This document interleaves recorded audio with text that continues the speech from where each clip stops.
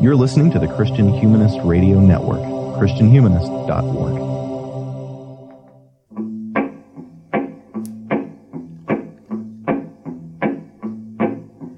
Satan, your kingdom must come down.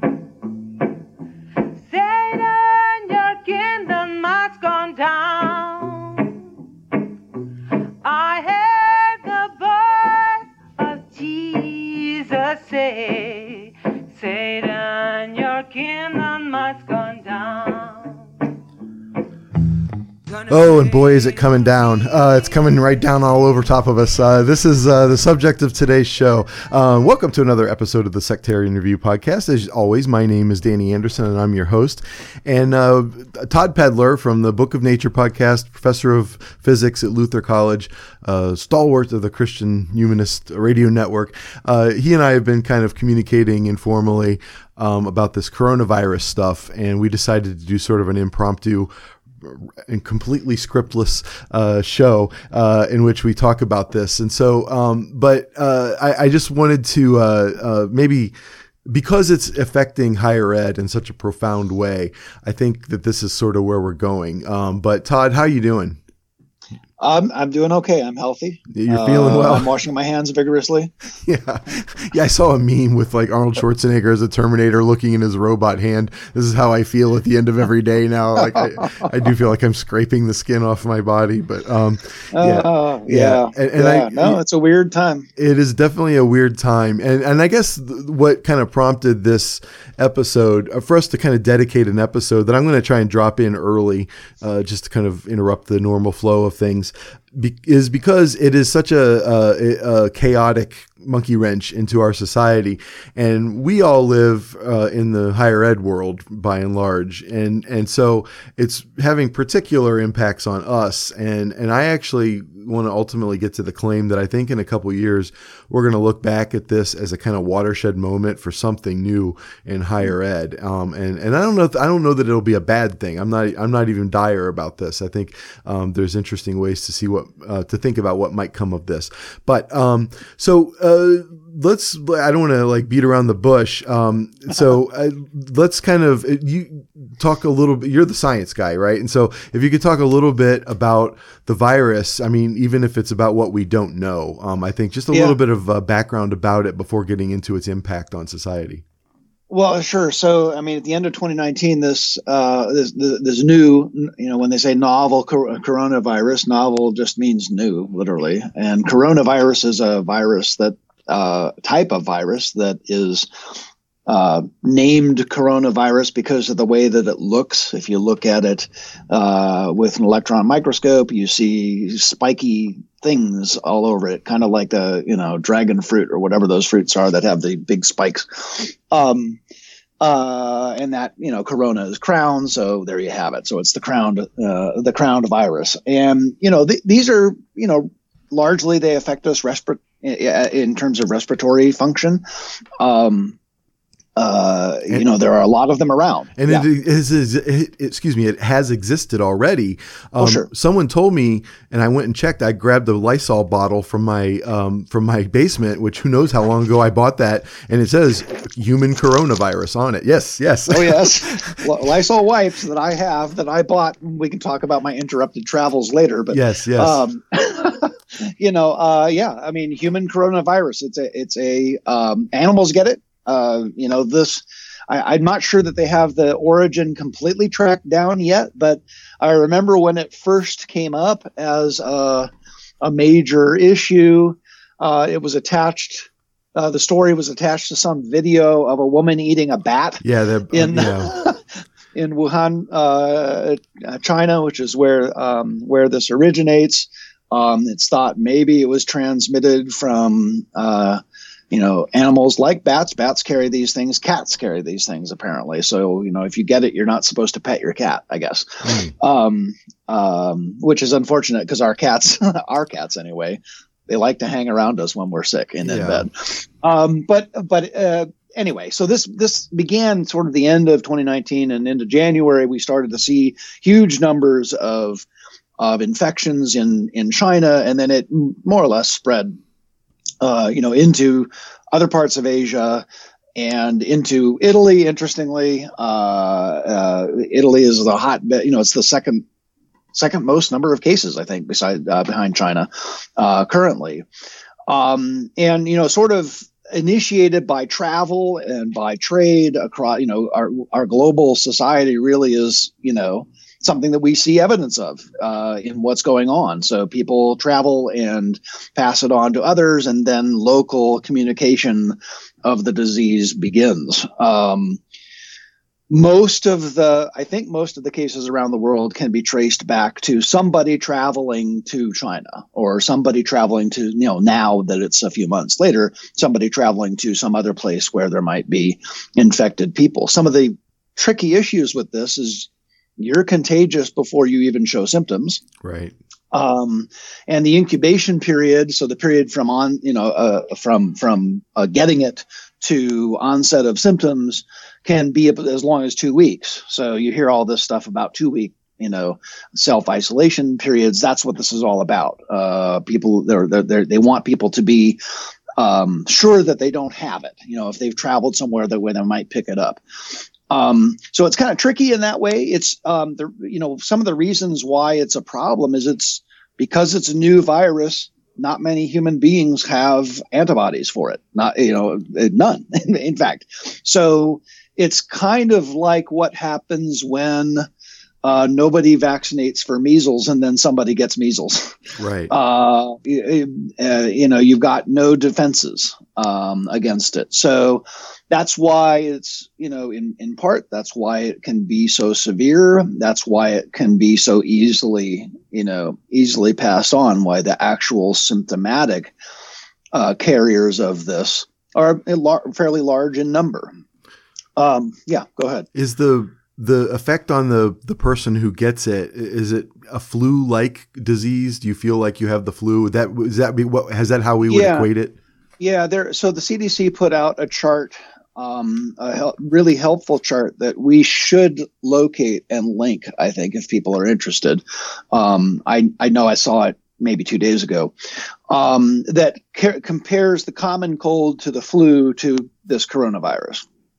And there are many similarities, but there are also some distinctions. So if I recall correctly, bodily aching really isn't connected to the coronavirus, whereas it does happen with the influenza.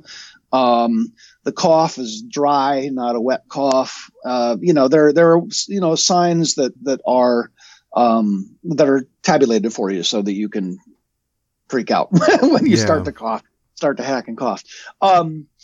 But it's similar, any kind of respiratory, you've had various things. I'm sure, the respiratory illnesses that you've had, and I know that I've had, sometimes they're associated with sore throat. Sometimes they're not. They're probably caused by different viruses. I'm not sure. It's been, I very rarely have I actually had influenza, but I've had it, and it, when you've got it. So, but there's some speculation about whether there might be two types of this virus, one that causes more severe reactions and one that doesn't. I don't know if that's that was speculation as of about a week ago. I don't know if that's, people have figured out that no, that's not the case. But it's certainly, like all respiratory illnesses, definitely hammers you if you're in your 80s. You would think that it would be really harmful if you were under 5, but there seems to be a relatively small infection rate to the very young.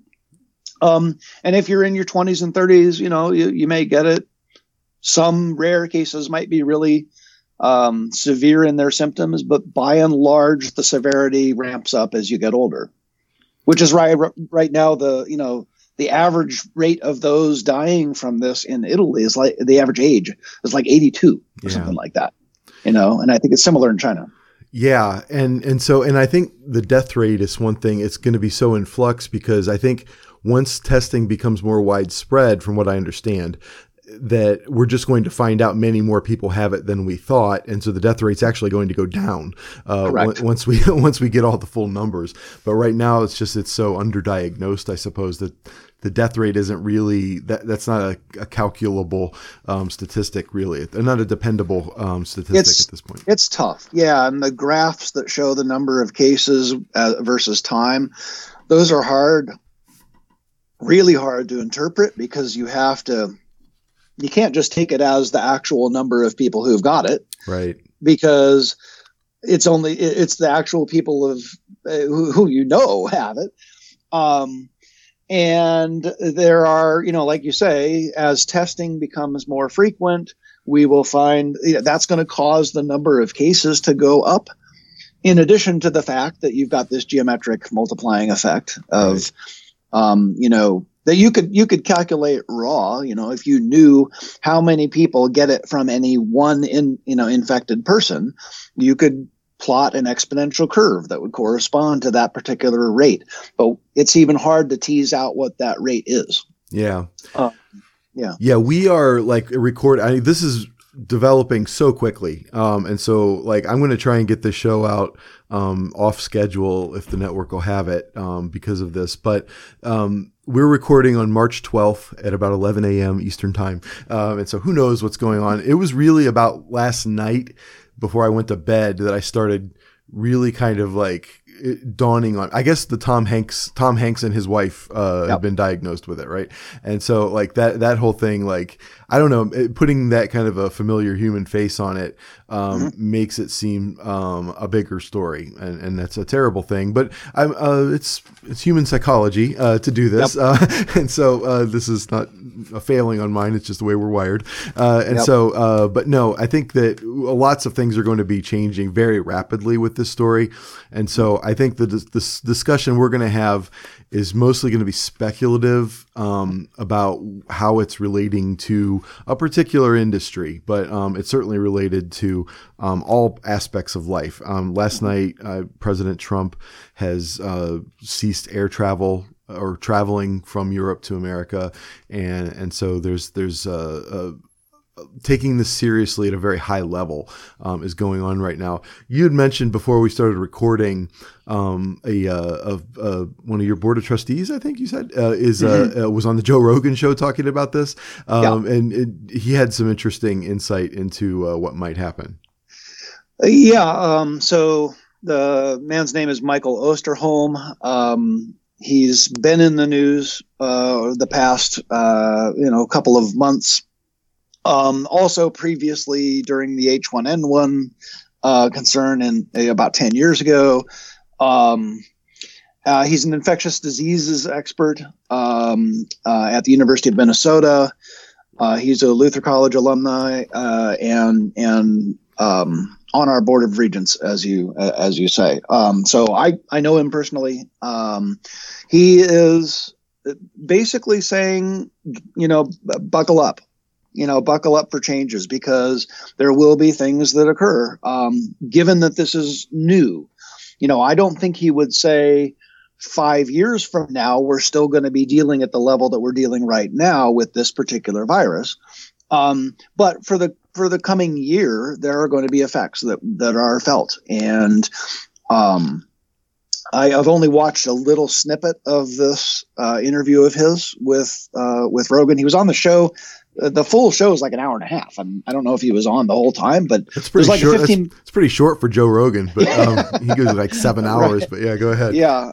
But so there's a 15-minute clip that's on YouTube that you can find that I think will link to this episode as well. He's basically saying, look, this is going to have effects through the summer. We're going to be fighting this in the fall. Many people will get it. I think he's looking both at historical data, because he's studied that. He's studied outbreaks of everything from Ebola to H1N1 to swine flu to it was a swine flu, I guess. And said that tens of millions of people are going to get this. H1N1, 60 million people in the U.S. Got it. And he's looking at the same numbers and saying that's, we're not going to be able to contain it. It's past the point of containment. We're at mitigation now, or, what can we do to stop community transmission or to slow community transmission? I think he wouldn't say you can stop it. Yeah. But he's just saying we need to be ready to face the consequences of something like this. And I know that there's some Wall Street idiots who are like, well, just let everybody get it all at once so that we can get back to normal of making money, right? And so old school chicken pox out of thin air, right? But that's not really the point. The point is to slow it so that our healthcare system doesn't get overwhelmed, because we can't handle tens of millions of people going to the hospital sick, right? And so that's the point of slowing it. And so even though you probably can't stop it, and from what I've heard, it's just going to be like a thing. We get a flu shot every year. In coming years, we'll also get a coronavirus shot. It's just going to be part of our routine that we'll have to adjust to. But until then, it's, even though everybody's going to get it, we can't have everybody going to the hospital all at once, because we're not set up to handle such a thing. And so, all right. So I guess what thank you for the background there. What I'm kind of interested in is, so colleges, I'm sorry if I'm even more stuttery than normal to the listener out there, but colleges are kind of flying by the seat of their pants, to put it lightly, and increasing as the virus exponentially increases. You sort of have this ramping up of colleges trying to deal with it in whatever way they can. And the overwhelming solution has been to shift to online meetings. And so shifting for the rest of the semester, we're about halfway through. We start spring break after classes on Friday. And so we haven't announced that we're doing anything yet, but colleges around us have, and they are shifting to online for either the rest of the semester or for a period of time. Where I went to grad school at Case Western Reserve, the last I heard, at least, they were going online until April 6th, and something about banning group meetings of more than 25 until April 20th or something like that, which I don't quite understand that. So I'm not going to feel any better if I get coronavirus in a group of 24 than if a group of 26, right? I don't quite understand that, but so their colleges are handling it differently. And so let's talk a little bit, let's kind of ease our way into what colleges are doing. A lot of conferences are being canceled. You have a yearly thing that you do in Japan, right? And that it's been affected.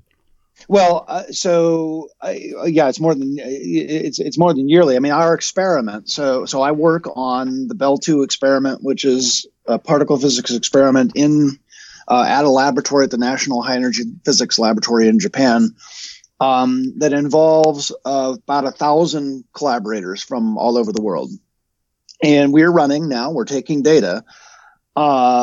And so because I'm on sabbatical, I was going to do a lot of travel to Japan this semester, to go there to work on the experiment. So high energy physics, just very briefly, the way we run experiments is we have teams of people who are present at the laboratory, monitoring the detector, monitoring the accelerator, making sure all is kosher, starting and stopping data taking, et cetera. We run basically 24/7. And every collaborator has a responsibility to fulfill a certain number of 8-hour shifts towards this end. And so I was going to bank up a whole bunch of shifts, because I'm able to travel during the academic year, which I normally, if I do it, I go for meetings of the collaboration, which happen 3 times a year. And sometimes I'll go in the middle of a semester. That's fine if I'm gone for a week. I can't be gone for a month. So I was going to do that. And basically the executive board of the collaboration decided right at the start of March to say March and April, we are going to run the experiment only with collaborators who are already here at the laboratory. Damn. There's sort of a group of about 100 of us that are there for very long stretches of time, mostly graduate students, sometimes faculty who are on sabbatical, and then, physicists who work at the laboratory itself. They don't want anybody coming. Nobody coming from abroad. I don't think I don't think they would say you cannot come, but they're saying please don't. We want to run. We're going to run this way. So that we've completely changed the mode of operation of the experiment because of this. And it's taken me out. Interestingly enough, this first trip I was going to make this spring was going to be to a workshop in Turin, Italy, northern Italy. And then I was going to go to Japan from there to go work on the experiment for a couple of weeks. And so I kind of hit the double whammy there, with two places where you shouldn't travel. So I multiple times I've had to change tickets, and basically now I'm just sitting on a bunch of credit because I don't know when the next time is I'm going to be able to get there. It may be that even my, I always go for a longish trip in the summer and often take students, and we probably won't be going. I don't want to say for sure. I mean, who knows what can happen, but that's mid-June. I'm not sure things are going to be settled down by then. And certainly Luther is not going to be, they're going to be more concerned about bringing students there. Yeah. They may say, yeah, it's fine if you go, but I don't know. So it's caused kind of at least a challenge for us to overcome. Yeah, and lots of conferences, like professional conferences, are canceling. I'm supposed to go to the Pop Culture Conference, Pop Culture Association Conference in next month in Philadelphia, and they're sending emails out that says if you haven't made travel plans, don't yet. And so I'm guessing that that's going to be canceled. Lots of other ones have been canceled. And in fact, on my way to this recording, I bumped into Haley, who was on our Philip Roth Plot Against America episode. She had actually submitted the paper she wrote for that class to an undergraduate conference at Johns Hopkins and got accepted. And we were all like super excited. She gets to go present at this research symposium at Hopkins, and it's been canceled. And it's been moved to online. I just found out. And so there's lots of disruption in the profession of that scaffolds higher education. And so but the higher education itself is also kind of scrambling to keep up with things. And so let me just kind of talk a little bit about what we're doing here at where I work at Mount Aloysius College in central Pennsylvania. We're sort of in the middle of nowhere, which I guess is probably good at this point for us. Like we have a degree of geographic isolation, and yet so our boringness is actually a benefit to us at this moment. Our region's boringness, and yet Penn State has announced that they're going online, and Penn State's like an hour from here, and University of Pittsburgh apparently is doing the same thing from what I hear. And there's some branch campuses that are very near us. Penn State has one in Altoona, which is 15 minutes from here, and then Pittsburgh has one in Johnstown, which is about 25 minutes from here. And so my guess is they're going to be moving to online instruction here for a little bit of time. Our college is still sort of figuring out what to do. And so we have spring break next week. And we've been told to kind of prepare in the contingency that we'll have to go online. Okay.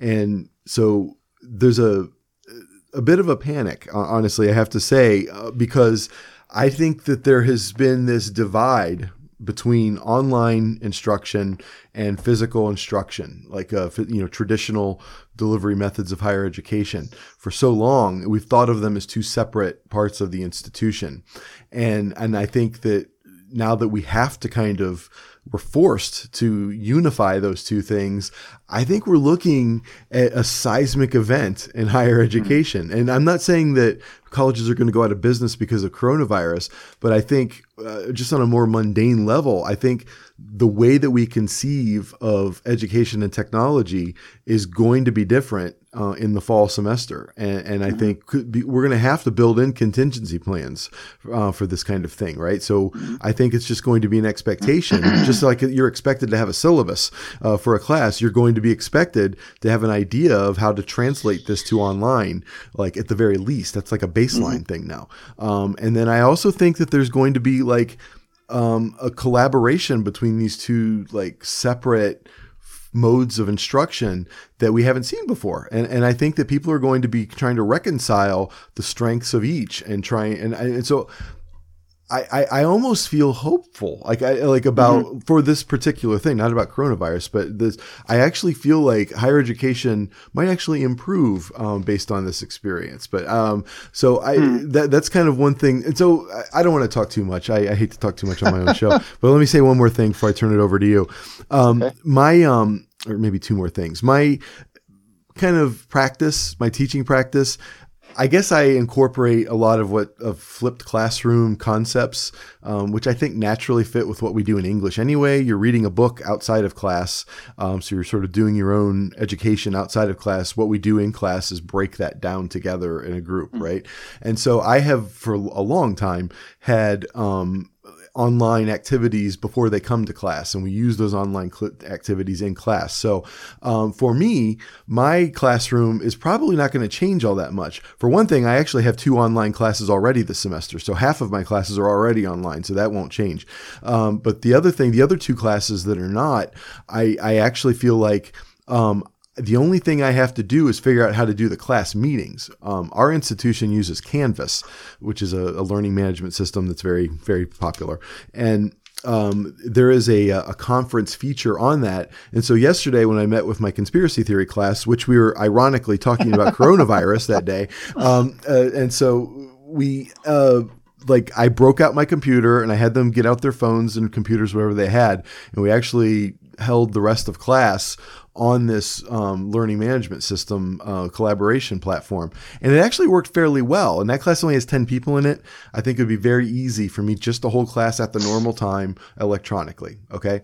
My horror film class that I'm teaching tonight, I'm going to try the same thing tonight, just see how that works. But there's 23 people in there. And so I'm not sure how that's going to work in this medium. But my intention at this point is to kind of just do what I'm already doing and find an electronic way to meet at the same time. So we're still bound by time, but just not by space, right? And so that's kind of what that I've been. That's one thing I've been doing. And there are certain challenges that are coming with that I can talk to a little bit. One is just internet access, right? And so a student population like ours, you can't count. I mean, we serve people who higher education doesn't serve typically, right? And for a reason, they so you can't count on people having reliable internet access at home. And so that is one thing that's going on there. But let me turn it over to you because I feel like I've been jabbering too much. But what are your thoughts, experiences? Sure. Well, okay. So, Iowa is one of the states that has a growing number. It's not a huge number. I mean, last I know, they had tested a bunch of individuals down close to the University of Iowa, and the number of cases had gone from 8 to 13. So it sounds like there's, nothing, right? Again, that's 13 known positive identifications. But, the state of Iowa, their board of regents, which govern Iowa State and the University of Iowa and the University of Northern Iowa, have just decided they're going to go online after their spring break, which starts this weekend. They're going to go online for 2 weeks afterward. But I think they're playing it by ear. I mean, they may extend that. They don't drive what goes on in higher ed in general in Iowa, but I think people are taking cues. Grinnell College, very prestigious liberal arts college in the center of the state, they announced last week that they're going online for the rest of the semester. So they're sending their students home. We have not yet decided what we are doing, but we department heads met earlier in the week and sort of hashed out what are the challenges, what are the things that we're concerned about. And so anything could happen. We might go the whole semester. I don't know. We might go just a couple of weeks. The main thing is for us, how do we serve our students well? How do we give them, given the challenges, how do we keep them healthy to the degree that we are able? And how do we deliver them, serve them as faculty? So online is I'd say probable for us. So we're talking about how what particular disciplines have the biggest issues with that. I mean, we use the whole Google suite of things, as well as Moodle, which is our LMS, but our learning management system. I don't believe it has a virtual meeting capability. It certainly has discussion boards and things like that you can do verbally. But the Google suite has this Google Meet thing, which is sort of like a amped up version of Google Hangouts, I believe, which we're going to be learning about here shortly. That may be an option for us. But we also have Zoom. We can use Zoom, and Zoom is really good, for a fairly moderate sized crowd. I don't know if it would work for a class of 50. Maybe it would. I have no idea, but our concerns are the same.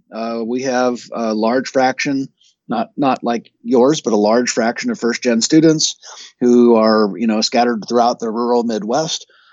Who knows what their capability of accessing high-speed internet is, and that is a substantial concern, because it would be inequitable to suddenly say, yeah, we're going online and good luck. They'll overwhelm their public library or whatever. If they can go, right? I mean, if they can go, why wouldn't libraries close as well, right?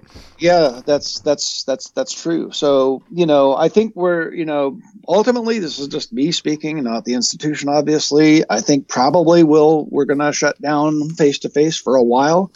But I do believe we're probably going to make accommodations for, at least I hope we are, for those who simply won't be able to access the online stuff at home. We have about 100, somewhere between 120 and 150 international students also. They're not going home. The Chinese students aren't going to China. And basically anybody from Asia is not going back. And a goodly chunk of ours are from Asia and Africa. And they'll be housed, I'm sure, on campus. And so why would we not do the same thing for those whose situations would prevent them from being able to take advantage of what we're going to try to do. Yeah. So I'm hopeful we'll do that, because we're student focused enough that, and sympathetic enough in those ways that I think we'll make every effort to make it accessible to everybody. Yeah. And I think there's a sentiment out there that, everyone's overreacting to this. And maybe, there probably is a degree of this is not like The Stand, right? This is not we did our Stephen King stuff in the Halloween, right? This isn't that, right? And so, but it in order to kind of, slow down the spread of it, I mean, stopping large groups from meeting is a way to kind of step in the way of the spread of it. And so, and to slow it down, like you said, we're not going to stop it. This is out there in the atmosphere now. And so, but in fact, we're not the only industry that's doing this. The NBA has just halted its season, right? And, the NCAA tournament will be apparently hosting those games with no audiences, which will be very strange to watch on television. Right. But, and so, yeah, I think that there is a good reason for colleges to be stepping away for the rest of the semester, right? It's a little different. The NBA, there's a big Japanese sumo tournament right now that's being held with no spectators, which is, I tend to watch them. So it's kind of interesting to see those stadiums. Are there bars set up so you could go watch sumo tournaments in Japan like that? There's for soccer. I would love to go sit with you in one of those. Well, it's on NHK. I mean, it's on their, it's basically, it's like on their normal television service. So you don't have to go to a bar, although Yeah. I'm sure people do. I mean, in America, right? I want to go I to an American bar to watch sumo wrestling tournaments. All you got to make sure is they got NHK. I mean, that would be a hoot. I'll tell you.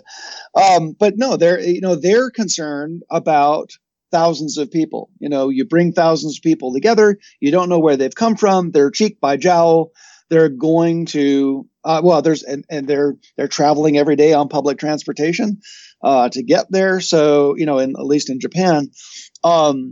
So you don't want that big collection of people because that just multiplies the connections. I mean, the number of individual one-on-one connections that happen when you've got a huge number of people together in one place sharing the air is, it's a danger.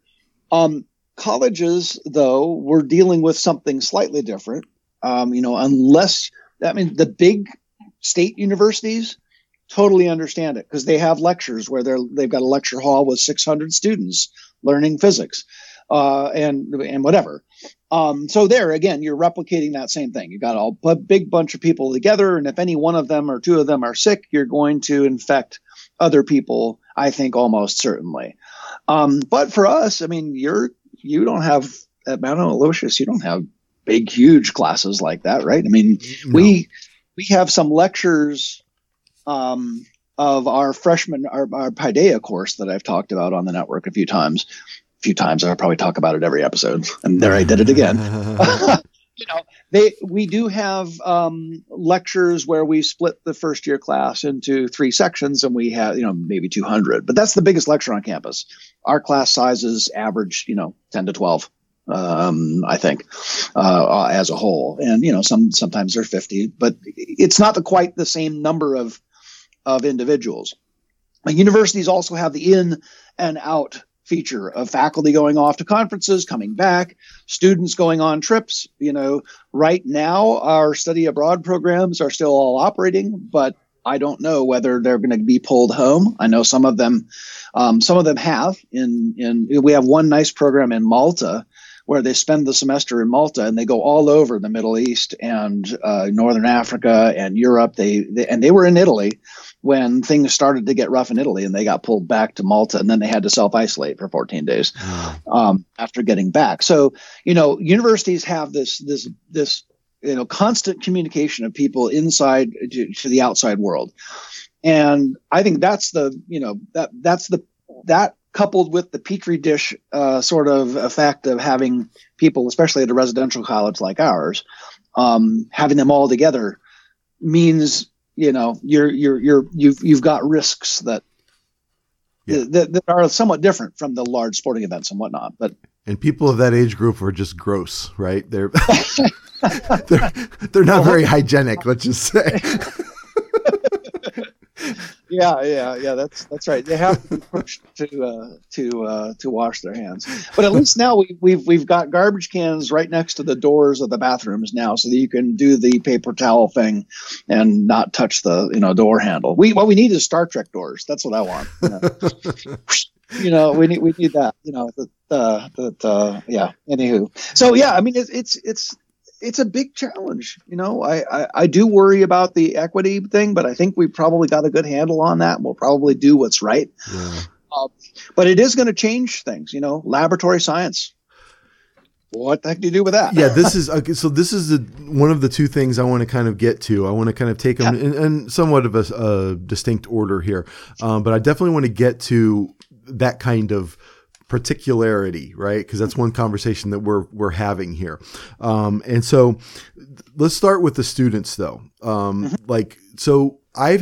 Yesterday, some of my students were very upset at the prospect of going online because they don't feel like they learn very well online. Certainly some of that is the quality of their online instructors in given situations, right? Some people do it better than other people, right?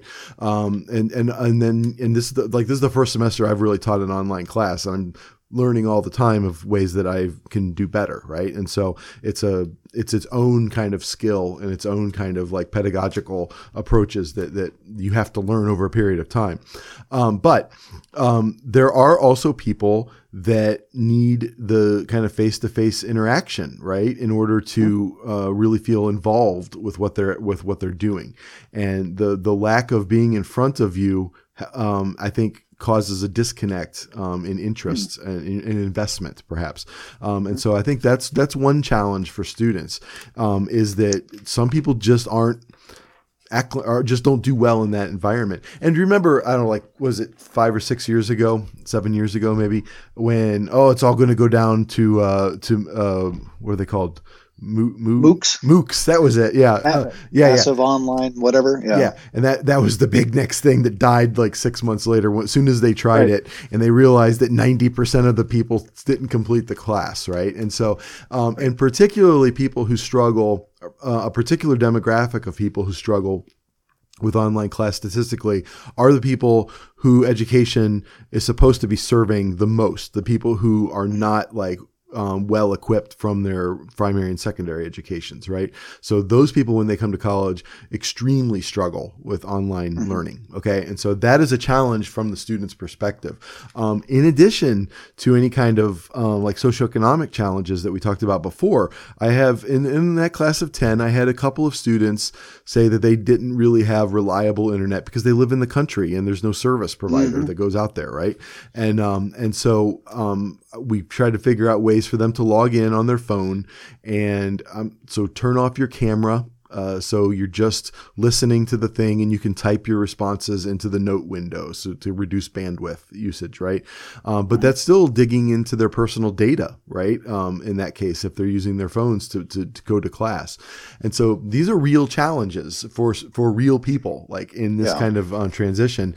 And I think that there's this, I'm going to get myself in trouble, but there's a segment of in the pedagogical world of really pro online people who are like, oh, now you're all going to see how awesome it is over here, right? Yeah. And so, and I think that they're not really accounting for the particularities of certain populations for whom online learning is not the best option. And so that's one thing from the student perspective. What do you have to add to that about students? Yeah. So one of the things that I think characterizes our kind of institution is that one-on-one personal connection with your faculty member in a given course, and in general in life in the college. I mean, we know our students, you and I. We know them well because we see them every day. We see them in town. We see them, we live with them. And if you sever that relationship, it really does change the character of what you're able to give them. I mean, you can be as sympathetic a person as possible, but if they're never sort of in the same breathing space as you are, they're missing something. And we're missing something. I mean, for me, one of the best blessings that exists of teaching where I do is this very thing, that I know these students and I am able to mentor them and help them through a very challenging part in a person's life. I mean, going from high school to leaving college, those are huge transition years. And I feel blessed to be able to help them out. I mean, sort of a second kind of parenting that, connected to, but separate from, my parenting of my own kids. Yeah. I am like a nobody, like in terms of the profession. Like I am like, if there's a totem pole, I'm at the bottom of the totem pole of the profession. Right. And unremarkable in every way. But even if I were one of those people who could sort of go and get one of the prestigious jobs, like I wouldn't want one of those jobs, right? Like the thing that I value about the work I do is exactly what you're talking about, right? And so, there's something particularly for me special about this kind of environment. And for me, because of who I am, in most ways, the kinds of students that we here at this particular college serve. Like, I feel a real connection with them and their kind of socioeconomic political situation as well. And so, like, for me, like, I wouldn't even want, I really would have a hard time imagining myself even at like an elite small college, right? So like for me to the idea that I can connect in the way that you're connecting it's inseparable from the information that I'm passing on. Yeah. Yeah. No. So, one of the things that I think for the student experience that you kind of have to do if you want online to even approach what you can do in the classroom is you need, and this is why it's challenging, especially for those who are on the phones who, because of bandwidth issues, have to go to audio only. You don't have the visual cues. You don't have the kind. I mean, you could lead class discussion, I think, in a Zoom meeting. We have meetings where we have group discussions that go just fine. So you kind of have to have that, in physics, the stereotype for physics is there's the sage on the stage, the lecturer who spews forth all the wisdom in the world for, an hour and then is done. And that's not the way, physics education has changed a lot. We are very interactive. I like to call my classes conversations because that's what they are. So we go back and forth. We talk about ideas. We talk about demonstrations we're doing. And we get feedback from the students. The students talk to each other, which, it's physics education research is a field unto itself. And they've done a lot of work on the cognitive aspects of learning.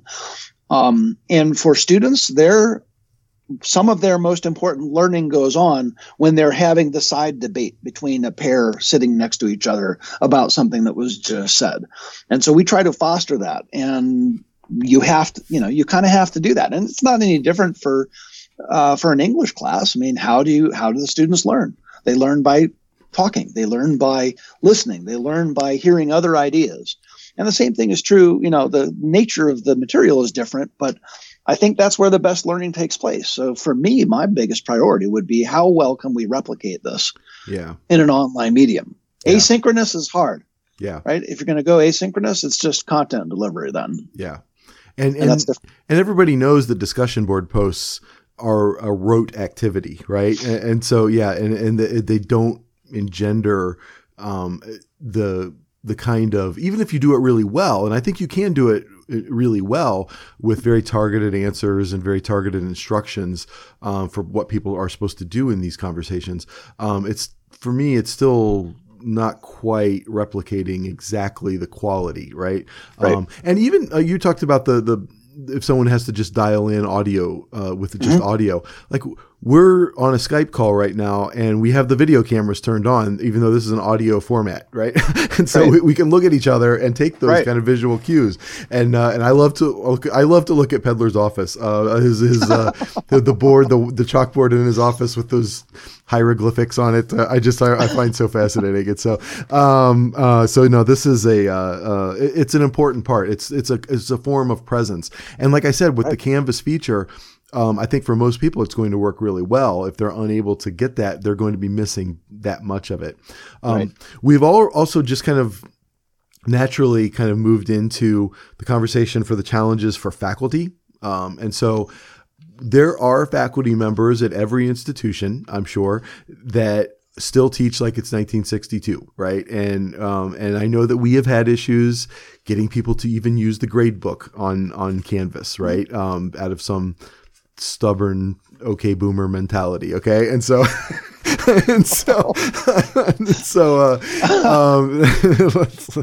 I should edit this out, but I won't. And so anyway, and so that's a challenge for maybe administration is to sort of communicate expectations for good pedagogy in today's environment with those types of faculty members.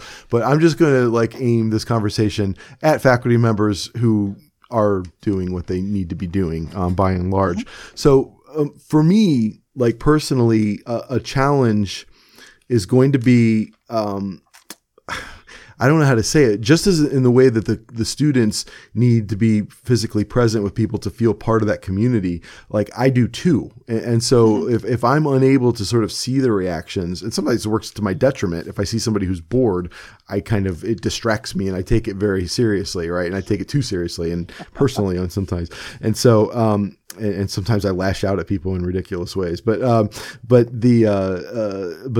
the point is that I kind of need that physical like presence as well in order to kind of feel like I'm conscious of whether they're getting what I'm saying, because anybody who listens to the show knows that I tend to talk in circular ways, and I'm not always clear about what I mean. And so I want to make sure that they're clear about what I mean. And so if I can look at the little squinty eye, I'll know I need to repeat something, right? And if I can't see that squinty eye, I don't know how it's going. And so for when I'm doing my online rhetoric class, my Rhetoric 1 class, which is our freshman composition, I do these kind of weekly announcement videos where I talk about what's due this week and try to explain the assignments, but I don't see anybody looking back at me. And so to me, I don't know how well that's going. That's one thing I'm going to try and improve on in future semesters as I teach this class. But so that's one thing that's a challenge for me. Another is I find, and it may be specific to the kinds of students I have. I don't know if you've ever been to Central Pennsylvania, but there is. I've been close. Yeah, there is. There is a cultural sort of. I don't know, reclusiveness, and people are not. Outgoing, right? And so very often if you just let people be their natural selves, they just like stare at you with this blank look in their face and slightly agape mouth, right? And so one way that I've kind of overcome that in the classroom is I realize it's just they don't know me, right? And so they don't feel comfortable sharing thoughts that they're not completely sure about yet, perhaps with someone who they didn't grow up with. Okay. And that's a problem in this region, is that they are very comfortable around people they grew up with and nobody else. And so, if your great grandparents didn't go to kindergarten together, they don't know what to do with you. Right. And so, one way I've overcome that is a little bit of small group conversation. I'll ask a targeted question and just talk to the people around you, see what you think, and then I'll pull out what you guys say in the big group. And I kind of use that. So that's a standard tactic that I use all the time, and it works really well to kind of grease the skids, right? And then I think I do pretty well, honestly, getting widespread participation in class throughout the semester because of little things like that I do.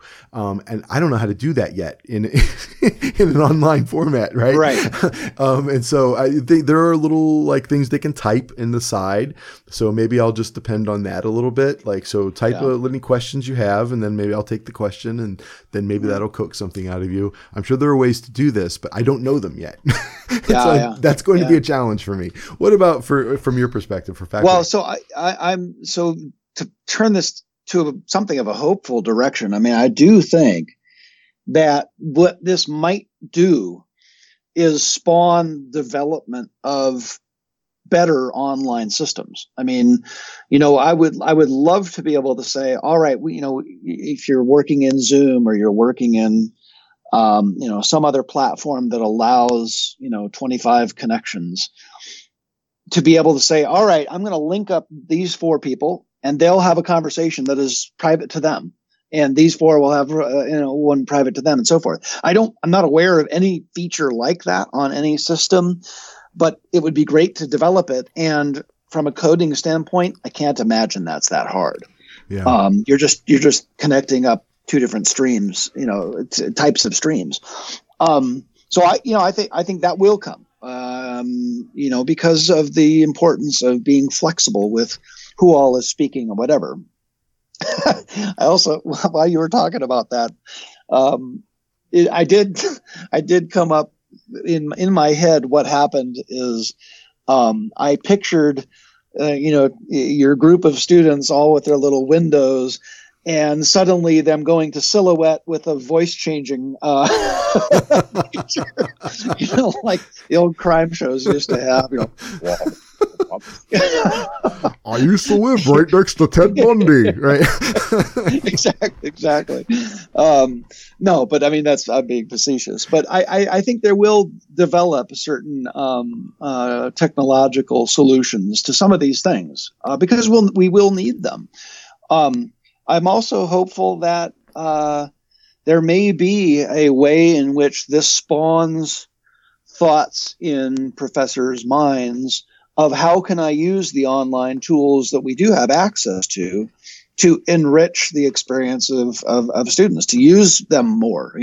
We don't use much in our world. I mean, I do a lot of sort of, problem solving work where I record myself doing problems for students just to have extra resources to, go beyond the classroom where we do that, but to give them more of the same.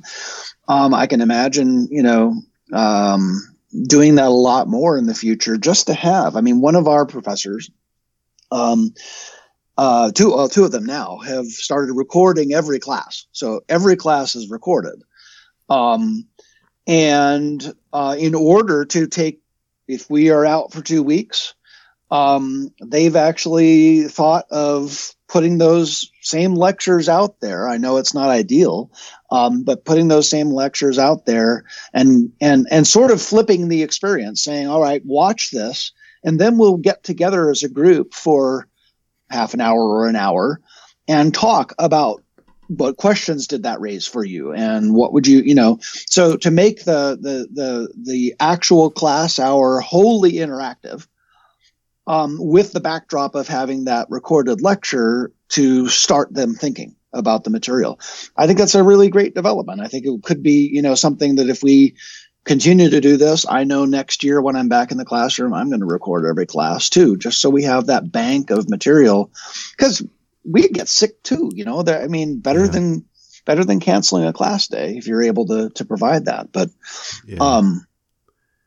so I don't know. I think there is some reason for hope that we might be able to, draw from this. Yeah. One thing that I do, it's kind of a recent development, starting in the fall, I started doing this. I kept always just writing my class agendas down like on a piece of paper, and I take it in with me. Right. Mm-hmm. And then I thought, I'll just do this on the Google Doc. And then I realized I could organize my Google Doc day by day, and then type down in more detail what I plan to do, include hyperlinks to YouTube videos that I'm going to be showing in class, that kind of thing. I thought, that way the next time I teach this, I'll already have my prep done.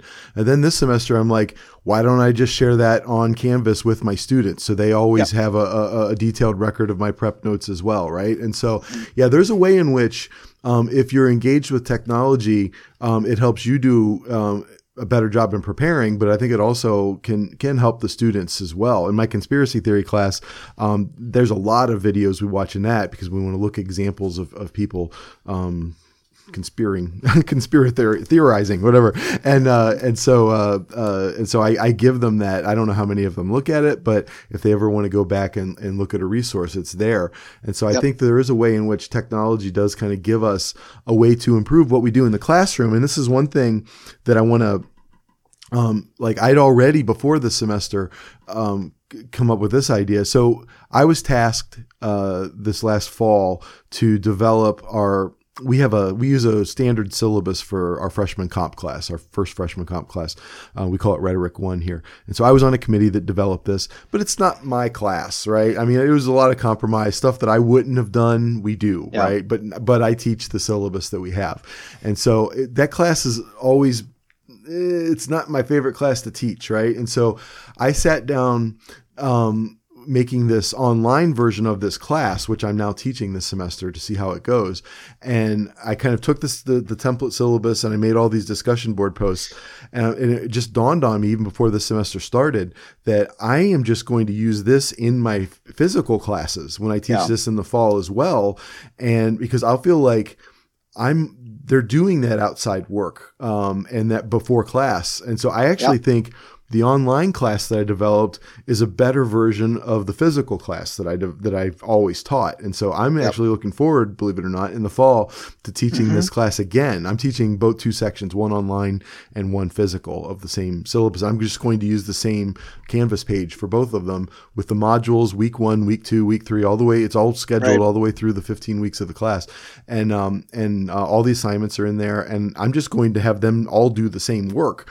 Then I think it's going to make that class a lot better. So I think for me, that's a good example of these two seemingly disparate worlds having something to share with each other. And I think this moment in which colleges are forcing people into this world, I think it's going to have long-term impacts, right? Yeah. And I think a lot of people are going to find things like you're saying that will actually not only benefit the online environment by bringing them from the physical classroom, it's going to benefit the physical classroom by bringing them from the online environment, as long as technology can keep up with us. The last thing I do want to talk about, though, there's like, I guess maybe from an administrative perspective, there's a couple of challenges. Like one is there's already a controversy about online classes in terms of like intellectual property. So a professor who develops an online class, in many cases, the college owns that, right? And so they can't, there's sort of a form of copyright that is imposed upon people who are actually developing the work for other people, right? And so I think the opportunities that are going to be opened up are also going to open up certain challenges. And this is one of them. I think this is, if we are going to be more integrative in technology, this is an issue that has to be addressed at some point, or it's going to cause major problems down the road. In terms of portability, like I plan on going nowhere, but if someone who develops a class for one institution, if they go to another institution, are they allowed to take the class that they made with them? Right. And so, that is that's a major problem. And so that's one thing I can see, but there's also, I was talking to, people, not here, but elsewhere, about this issue. And I don't want to name names, but, they teach at, Christian colleges. Right. And so one of the, fears that they have is that, administration's just going to see, online works really well now, so let's just do that all the time now, and let's just kind of save money by moving everything to online. I don't really see that as feasibly possible. I think that I guess I'm thinking economically here. There's a market problem with that. There's just not enough of a marketplace for 5,000 new online universities, right? I just don't think that's going to be economically feasible. But I also think that I don't really fear that happening. I fear many other things more than that. Because I think of what we're talking about, the nature of what we do as a small college, I think has a market appeal. Like if a lot of colleges did do that, I think it would be really beneficial to colleges who stay the course. I think they would get a lot more students then, honestly. But that's my thoughts on that. Sure. No, I mean, I think there is, this is one of the ways I think that we are going to be marketing differently what we do. When you talk about the value of, it's not necessarily only a liberal arts college, but the liberal arts college tends to be a smaller, more intimate place where faculty-student relationships are key, and where that interchange of ideas and co-learning is always going on.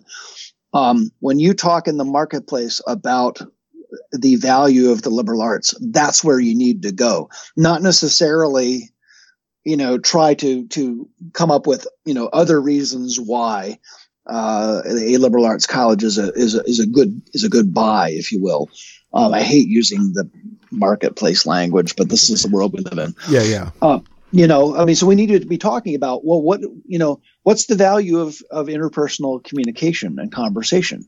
Well, it's developing your ability to think and to think through problems and to solve them together. The value of that for anybody in almost any field is immense. And we do this kind of thing well. And so I would agree with you. I think There will be some financial pressures probably to go to more of an online delivery mechanism. But as long as we take the opportunity of the moment to say no, this is why this kind of education is valuable. This is the outcome that we see for students who take part in this kind of enterprise. We'll be able to weather it. We'll be able to say, obviously the market, who knows 10 years down the road what things are going to look like. But I think at least now we need to be thinking seriously about how we talk about what we do and why our brand of education is distinctive. Yeah. And beneficial. And it may not be in the terms that we've talked about before. Yeah. Yeah. This is, I guess, what I'm talking about when I think we're going to look back at this as a watershed moment. This is something that has been thrust upon the industry, if you want to put it that way, the profession, and is going to force a lot of structural changes in terms of technological investment and training. And so I think you're going to see a big emphasis on centers for teaching and learning and that sort of thing that are incorporating and really kind of maybe not forcing is the right word, but emphatically suggesting that faculty get sort of on board with more modern ways of teaching. But also I think that it's going to change the kind of income calculus. And I think one thing I think that you're going to see colleges make less distinction between online and physical classes in their curriculum. I think that they're going to be more interchangeable than they are now for most people once this gets better. I think this is going to force people to get better. And once it reaches a point at which it is better, I think it's going to actually become much more integrated with the on-campus life of the college. So I think this is not, I'm trying to think of like an allegory of some sort. This isn't Amazon.com. This isn't Walmart shuttering and becoming an online thing, right? This is Walmart developing its own Amazon delivery systems, right? And I think that this is not that I hate to use the two companies I hate the most, but you know what I'm saying. But I should have not done that. But that's sort of what I mean, though. So yeah. Any other final thoughts on this? We've gotten ourselves an hour out of it. Yeah. No, I think like I said, and I guess I would echo, Mike Osterholm's words. I mean, I do think we're going to be looking at a challenging summer and fall with some obstacles that need to be overcome. But, as we often say to our own kids when they're faced with an obstacle, you know what, it's going to be good for you. Yeah. I think it will. Yeah. Because we can show the students. Sorry to just let me complete the thought, I guess. We can, through this, show our students what our concerns are and show our students why, what our hopes are for them and why, and as long as we talk honestly and openly about the changes that we make or the things that we do, we can show them why they're getting something valuable out of the experience that they have with us. As long as we can say they are foremost and their learning and well-being are foremost, we've given them a gift. I don't want to be too prideful about it, but that's, that is the way I see this. I see our ability to really work with them and for them and give them something that will be valuable for the rest of their lives. And this is an opportunity to emphasize that. Yeah, absolutely. I totally agree with that. And I just want to kind of admit my own kind of bias as a parent in this episode, because we didn't even get to like the student life end of campus, right? So what does that look like going forward is also going to change, right? We're going to have to figure out ways to replicate, because student life brings a lot. I work on a lot of committees with folks from student life the last few years. And so I've developed a great appreciation for what they do over there. And I work very hard to try and bring them into the academic conversations that we have, because I think that they can really help us extend what we do into the classroom, into the kind of the living spaces that students inhabit. And so I think they're very important, vital, in fact, to campus. And so we didn't talk enough about that. We didn't talk at all about that in this episode, but a question is going, because I just frankly don't have the knowledge to do so, but a question going forward is going to be, so what do living enrichment programs look like in scenarios like this, right? I mean, and how can can you replicate a dance online somehow, right? Or like how right. do you sort of account for the kind of the things that they bring to campus in these kind of new times? And so that's a question for other people who know what they're talking about, I suppose. But well, Todd, I really appreciate, as always, talking to you. You're awesome, and I really enjoyed this conversation. I learned a lot, as always, and anybody out there who has any questions about this, I'm going to have some links to some of the stuff that we talked about in the show notes and some other stuff that we didn't talk about. We did a little bit of reading for this episode. And so it'll give you a little chance to do some research. But be well, wash your hands, stay away from dirty people. I don't know what we're supposed to do. But this is Danny Anderson thanking Todd Pedlar for joining me for another episode of the Sectarian Review Podcast. Subscribers, flee the network.